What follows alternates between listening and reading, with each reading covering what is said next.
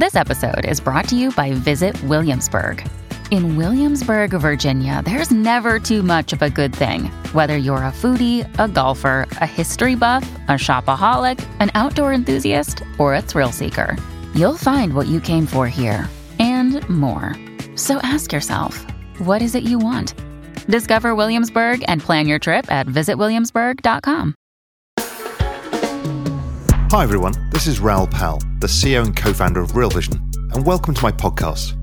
Every week, I'm lucky enough to speak to tons of smart and innovative people in the financial game. I get so much insight from these conversations, and that's why I wanted to start this podcast, so I can share that knowledge with you. I hope you learn from the discussions, and you can always find more in-depth content at realvision.com. Enjoy the show. Brian, fantastic to get you on Real Vision. Good to be here. You came onto my radar screen all of a sudden when Punk6529, who we both know, revealed his open metaverse, his OM project. And I was kind of blown away by the experience. And then I figured out, okay, who created this?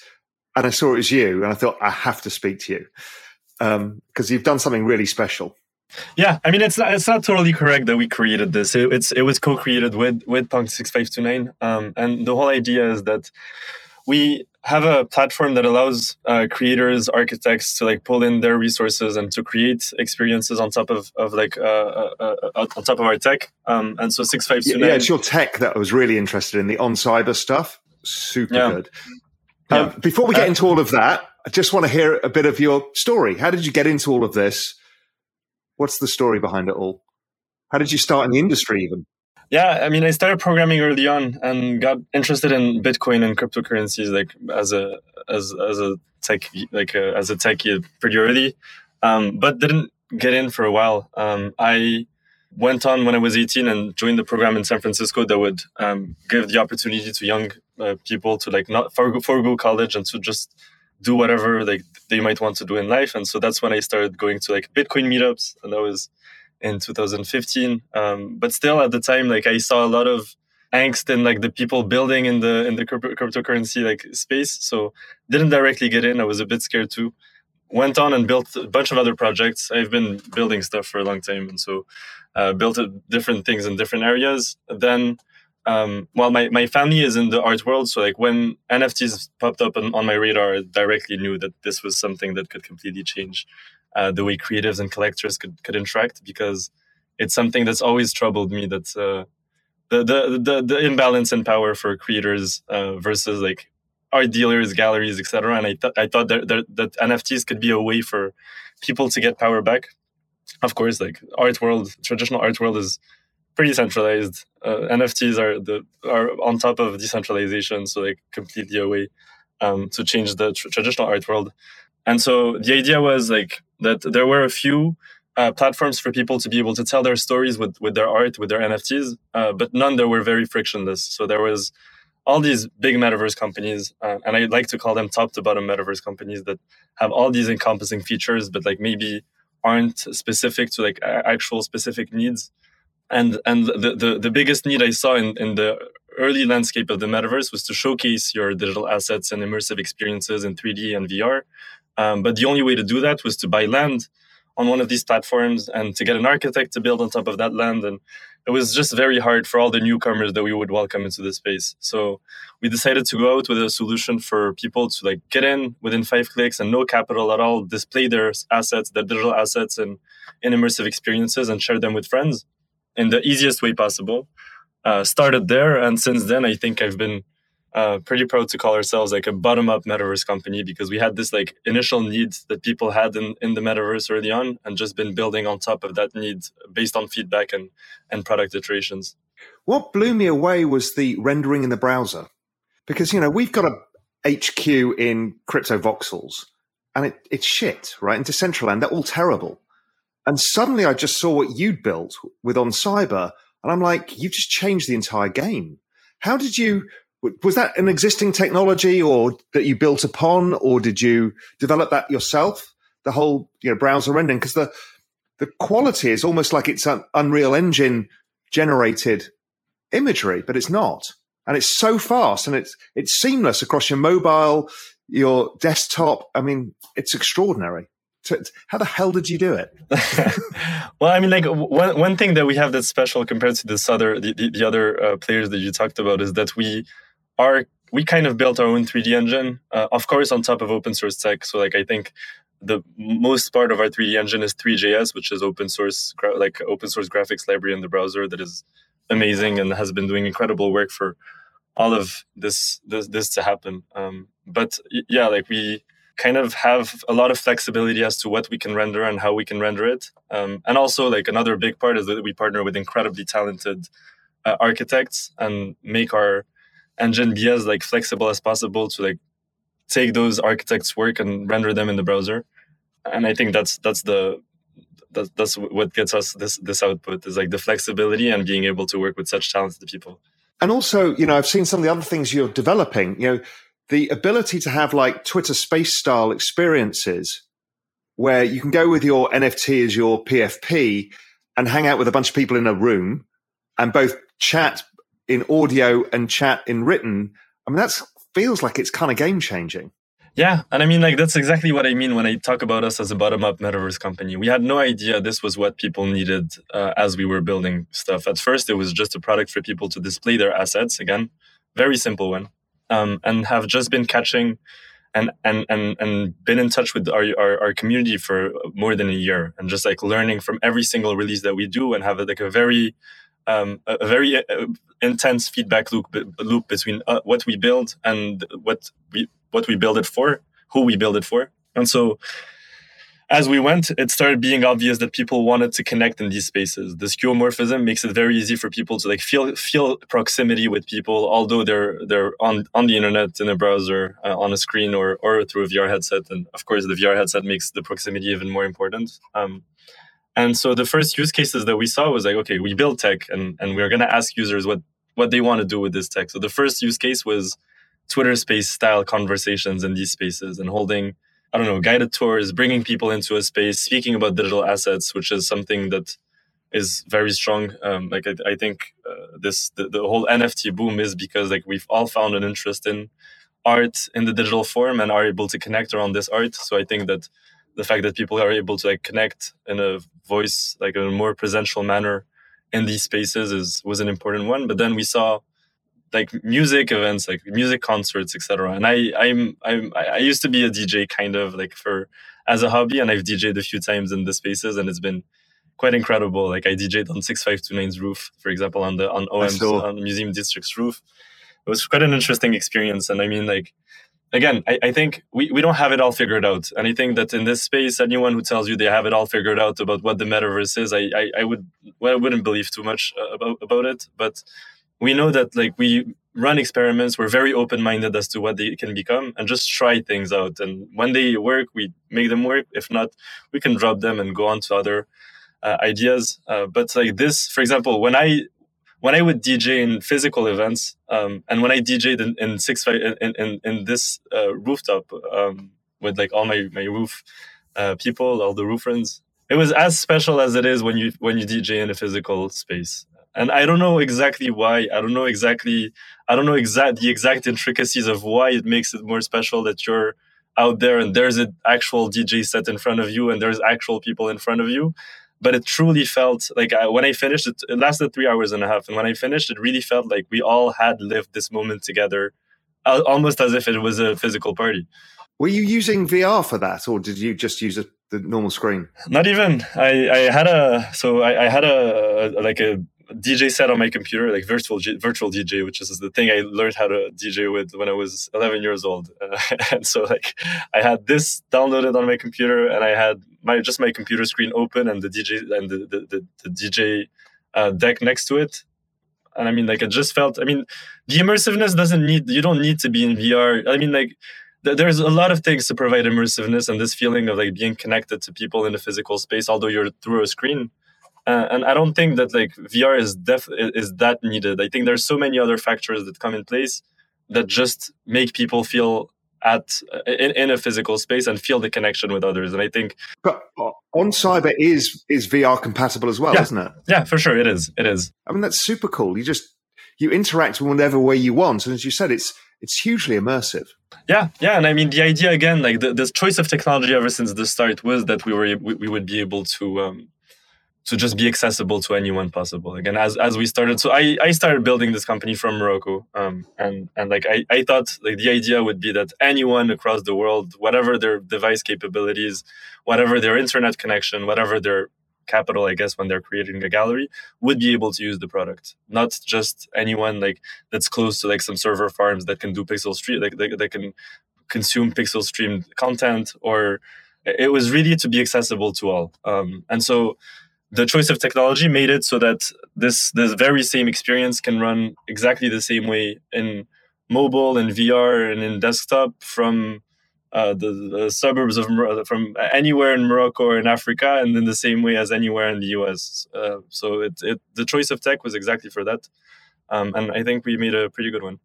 Yeah, I mean, I think you've kind of changed the whole game. I don't know if you know it yet because you've been building it, so you don't really see what you've done.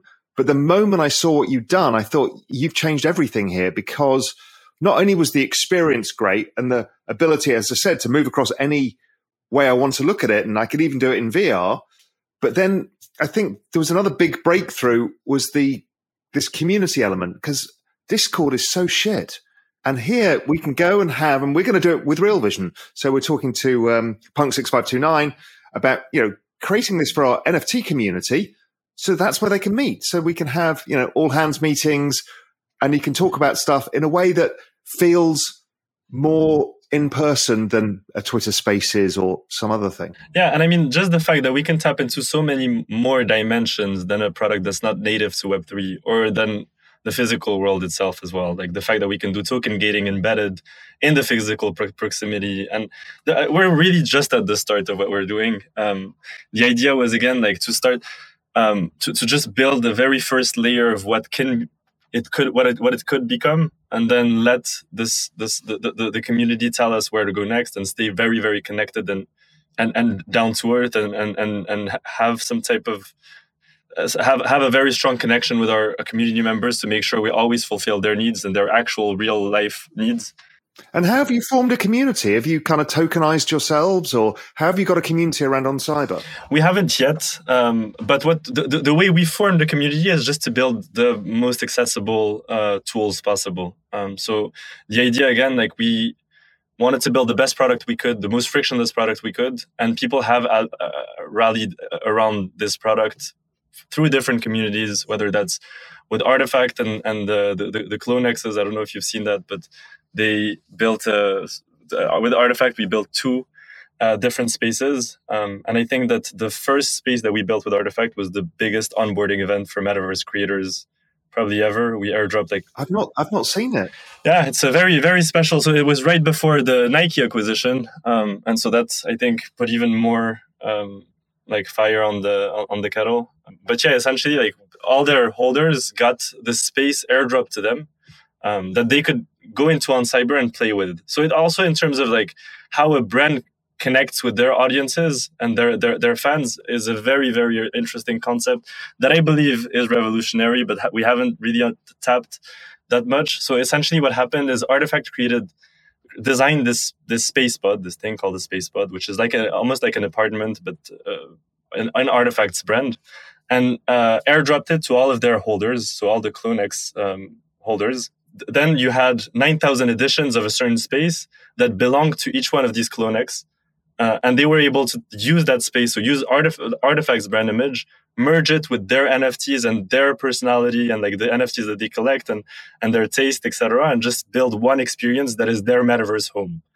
Onboarding wise, it was the most incredible event we've ever run, and just like as a first test of like one big brand interacting with their community through this like branded Instagram profile. Because if anything, On Cyber is very much of a social identity layer in Web3. Someone will use an On Cyber space to describe who they are in Web3 and what NFTs they collect and what really they believe in a sense. Like if you go into my On Cyber space, you'll understand so much more about who I am than going through my Instagram profile. Because on my own cyberspace, you have my taste, you have what artists I like, you have what communities I'm a part of, all under one roof. And so with Artifact, same thing. Like we went and Artifact was able to just give 9,000 branded Instagram profiles to their community. And their community was able to play around with Artifact's brand image in their own home, and mix it with their own identity to create something unique out of 9,000. So we have 9,000 people that have pods, but all of them are unique because of the way they decorated these pods.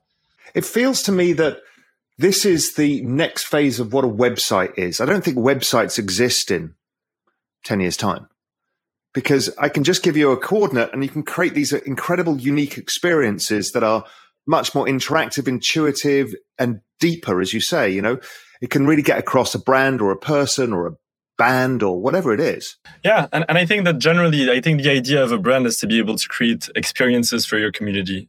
Like we see it a lot in Web3, but in general, even in the luxury market, you see a lot of brands in the luxury sector just being experience creators for their audiences in general, and that's the brand that they sell to them, and then the clothes are part of it, but it's more about the experience. And so I think that the way that a brand could make an experience be felt in the digital space is so much more interesting and intricate with a 3D space than with a 2D space. Obviously, there are so many more dimensions that you can tap in, and social connections that can be made in the metaverse. I don't use the word metaverse that much, although like it's very contradictory because I do work in on a metaverse company. But generally, like this immersive web is a way for people to just have more dimensions to play with, to communicate ideas and to communicate brand and identity and personality.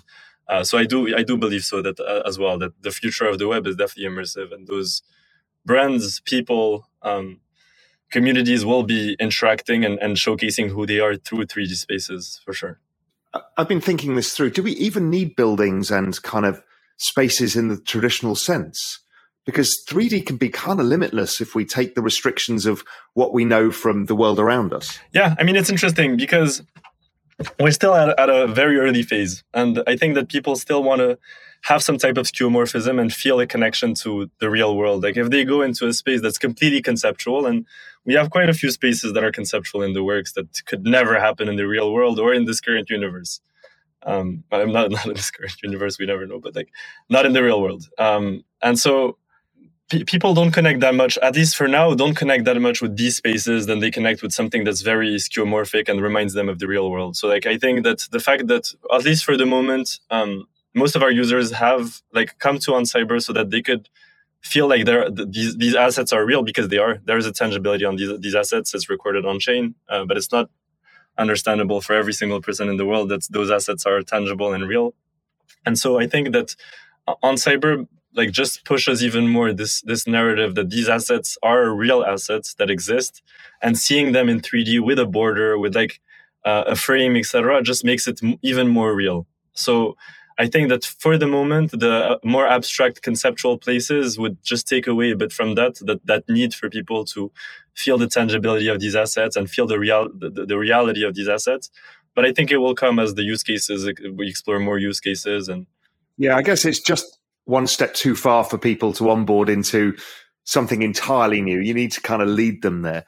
So talk to me about the decentralization and the kind of Web3 integration, because there's metaverses or immersive experiences, and then there's Web3 immersive experiences. What's the difference, and what are you guys working on? Well, I mean, first off, all the asset stack is decentralized assets. We don't intend to like stay only on decentralized assets forever, but at least people can come play around with assets that they would be able to play around with in any other platform that has a Web3 integration. Number two, I think what's very important for us in the fact that we are Web3 native is that everything we do answers to the Web3 ethos of like being open, of trying not to hold too much power in our hands, of trying to like let users export their metadata, and that's something we have planned over time, of letting of like being on top of standards that are open. So for example, every single one of our 3D spaces are on top of the GLTF standard, which is an open standard for the web for 3D models. And so all of those are stored like transparently on IPFS. Anyone can go and download them, and usually, if you own it, like you have the right to use it anywhere you want. There's no restriction as to like what you can do with it. So I think that the fact that the whole team, the culture, our mission is very well embedded in the Web3 ideals makes it very easy for us to keep on like innovating while keeping the same values and staying on a good path to decentralization. And of course, like I think that community ownership will come at some point. We've seen projects all around that have done that too fast, and we don't want to be doing that too fast. I think Agreed. We've made a lot of progress until now. The idea is to like bring NFTs to the world. I think we have a very strong appeal for people in the mainstream to understand what NFTs are through these immersive experiences that play around with NFTs and make them more real. So the idea wouldn't be to blow this off before we're able to achieve mainstream scale. And so, of course, like it will come. We're going to keep our big ideals of decentralization and keep on trying to do everything we can in the open. But we're not going to rush community ownership or a token or anything like that. So how many of you are on Cyber? How many people work on this? One would think we're more than 100, but we're not. We're actually only 20 people, 20 and a bit. How the hell have you done that?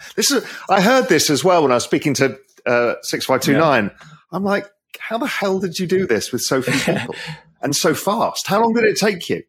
It's an interesting one, and I think that goes into management. And so we were born in a remote world. Like we started during COVID and started our interactions as a team in a remote world. Actually, we got to about 60,000 users when we were just two people. It was me and one other dev, whose name is Abdullah, building the product.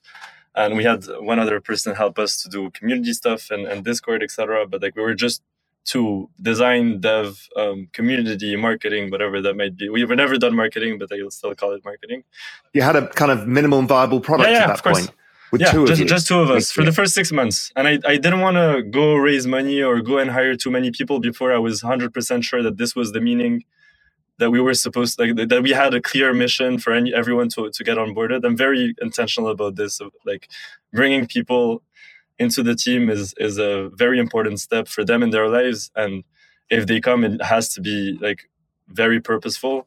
So I didn't want to bring more people into the team before we knew that I could provide a purpose for all these team members to build something great. And so once we were ready to go and hire, I just went and hired the top people I could find, but in a very slow way.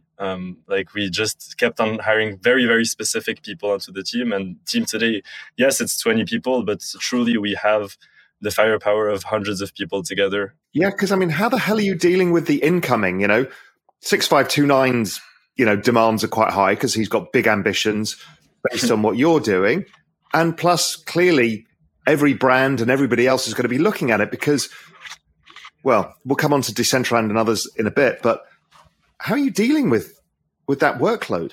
I'm asking these questions selfishly because at Real Vision, we're thinking, how the hell do we do what we want to do? And seeing you've done it with so few people is incredible. Yeah, I mean, like, it's interesting, and I don't think I think one day I'll have to sit down and really think what went right in the management part and in the culture part. I think what's for sure is that we've built a very, very special culture in the team. Every single person I work with, I truly admire, and every single person on the team is better at what they do than I am. At what they do, of course. So it was pretty easy to hire every single hire in the team. Now, the fact that we were born in a remote environment and had managed to make the team very personal, very close without having to see each other, just made it very easy for all of us to be super productive, work very well together, not step on each other's feet, and just keep on working and have. I mean, also, I think that the fact that this is one of the coolest things we could ever be building and just gathered around a team of very good builders to build one of the coolest things to be built right now, probably helped. Like everyone's addicted with this vision, addicted with the product itself. And I mean, it's so much fun that I don't see myself doing any other thing in my free time or not. How long did it take from launching in COVID to actually having a working product of some sort where you can show, okay, we've got something here? I mean, so we had a product pretty early. Like it took us me and Abla, this other dev I was working with for a bit, we had a working product for like a virtual gallery because I was very close to the world of art. We kind of wanted to like see how we could do that in the browser, but it was still a very early version and nothing close to what we have today. And it took us about 3 weeks, a month of repurposing to make it work for NFTs. Directly launched, and the product was terrible. It was one of the, I mean, I don't mean to say it like that because still, like it was good enough for people to come use it initially, but it was very, very badly designed. A lot of things that weren't working. Actually, a very funny story is that one of the things that wasn't working is that we went and built this product, and we were using the OpenSea API at the time that only gives you 30 requests, 30 assets per request per request when you use their API. And Eric Calderon, who's the founder of Artblocks, more known as Snowfro, was one of the first users that had more than 30 assets onto OneCyber. And one day I receive a message where he tells me, "Hey, like I've been spending $500 of gas just so I could build this gallery because your requests don't give me all my assets." And so this is one of the ways we've been building this product is that we put things out and we try them out. Sometimes, I mean, like there's very unexpected things to happen. Like someone who has more than 30 assets, and I mean, today we have some users that have more than 5,000 assets. So, but at the time, we had no idea some people could ever own more than 30 NFTs, and just fix that along the way. So yeah, product was terrible starting up, but we managed to just make the right hires at the right moments in a very magical way. And every single person we would not be here today without every single person on the team right now. Amazing. And just so people understand, what do you think the crucial difference is between what you're doing and what Decentraland, Sandbox, Crypto Voxels are doing? Because they're very, very different experiences. I mean, they just feel like they're 50 years old versus what you've done. I think all of them have interesting use cases and will have interesting use cases as this gets built out. I think one main difference that we have with these companies is that whereas I would categorize them as top to bottom metaverse companies, they have this idea of what this big immersive world should be and just do a lot of different things for that immersive world. And it's an open world actually, and you can walk around, etc. We just decided to be a bottom-up metaverse company. And instead of having a huge idea of what we want to do, we were completely confident that we had no idea what this metaverse should be. But we knew that some people had a certain need to do initial stuff in an immersive web, and decided to fulfill those needs. And while starting very small, it was like one small gallery space that we designed in a very rushing manner because we only had 3 days to launch. And anyway, the first space out there, which is still alive, it's called Cyber Classic. We decided to start with that and just build this open world from this small space. So, for example, when it came to like think about spatial proximity, and that's something we're going to unveil very soon, but already has been worked on, and you could see see it in 6529's open like OM or in the loot pods or in a few spaces in OnCyber, is that instead of having a huge open world with things next to each other and have like that the skeuomorphism there, instead we have portals between spaces. And so instead of like spatial proximity in the physical sense, you have spatial proximity, but based on almost HTTP links in an immersive way. So I think that's the best successor to like connecting spaces together and different experiences together. If you think of each space in OnCyber as an individual web page, because they are all individual web pages, then the best way to connect those together is through links. And it was exactly my thought. I don't see why proximity matters when you've got portals into elsewhere. So, the idea of, well, you should build a house because Snoop Dogg's built something doesn't really make sense, because I can leap from anywhere to anywhere because there are no roads. There is the one idea that is interesting in the spatial proximity side is that I think the metaverse will be a game of shelling points, and a few spaces will attract most of the traffic. So I do think that some spaces will have some people will want to be next to certain spaces, whether that's in a physical way or through portals. Like if you want to be close to a certain place, then you have a portal in there, and you might buy that portal for an amount of money or not, if it's free or whatever. But that's an interesting idea. You could sell the portals as assets. So, well, I mean, again, and these ideas again have been. We have a lot of very interesting ideas, a lot of very interesting concepts that weren't there before we arrived. Like the fact that I believe we were the first to sell architecture as NFTs. So we're a completely user-generated immersive world. We have never created a single asset ourselves. We've created Cyber Classic, which I just spoke about, but it's a very bad creation. But otherwise, we've never really created the spaces ourselves. And the idea again here is that in order for this big immersive world to be created, we want a lot of very interesting, very good architects to be contributing to the world. So what we do is that instead of selling land in square meters, we let these architects put their creations, the scarcity behind their creativity and their experience, and they just transfer that scarcity onto a space that becomes scarce. So let's say a big designer comes and creates a big building that people can use and mints it in 300 editions. People can go and buy that space, and we have an incentive system for the best architects in the world to come in, create the foundations of people's lives in this immersive world, because they'll be able to play around with these spaces and decorate them and curate stuff in it and hold events. And so the land in the end, like kind of the world, the matter itself is created by design. It's design becomes land in a sense. And so that's an interesting way that we've been able to like attract the coolest possible architects, like Artifact being one of the designers, but also some others that are in the works that I could speak about, but no need. And we're able to have just the coolest creations possible. Fantastic. Well, brilliant. I'm really excited to see what you do. I know we're going to be building using your technology as well. So I'm kind of excited to go on that journey because, as I said, the moment I saw what you'd done, I said, I need to speak to you. I reached out to you immediately and said, look, I really want to talk to you. Yeah, I remember. And I was very, very stoked as well. So very happy to have done this with you. And yeah, looking forward to the next one. Fantastic. Yeah, absolutely. I really look forward to it. Cool. Thanks so much. Thank you. Bye-bye.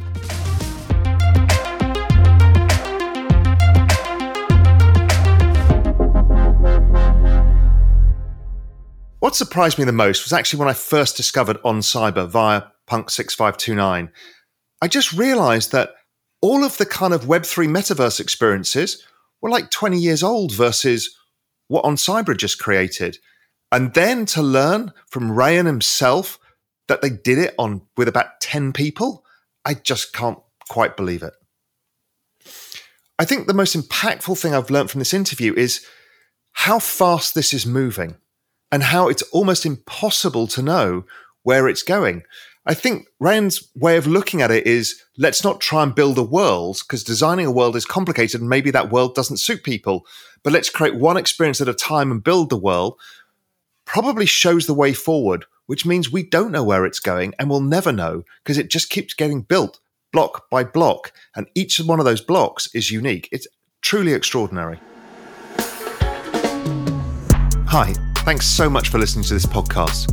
If you enjoyed it, I've got a free membership waiting for you. If you want to understand the future of everything, then understanding digital assets is the key. We're not ever going back to a pre-crypto world.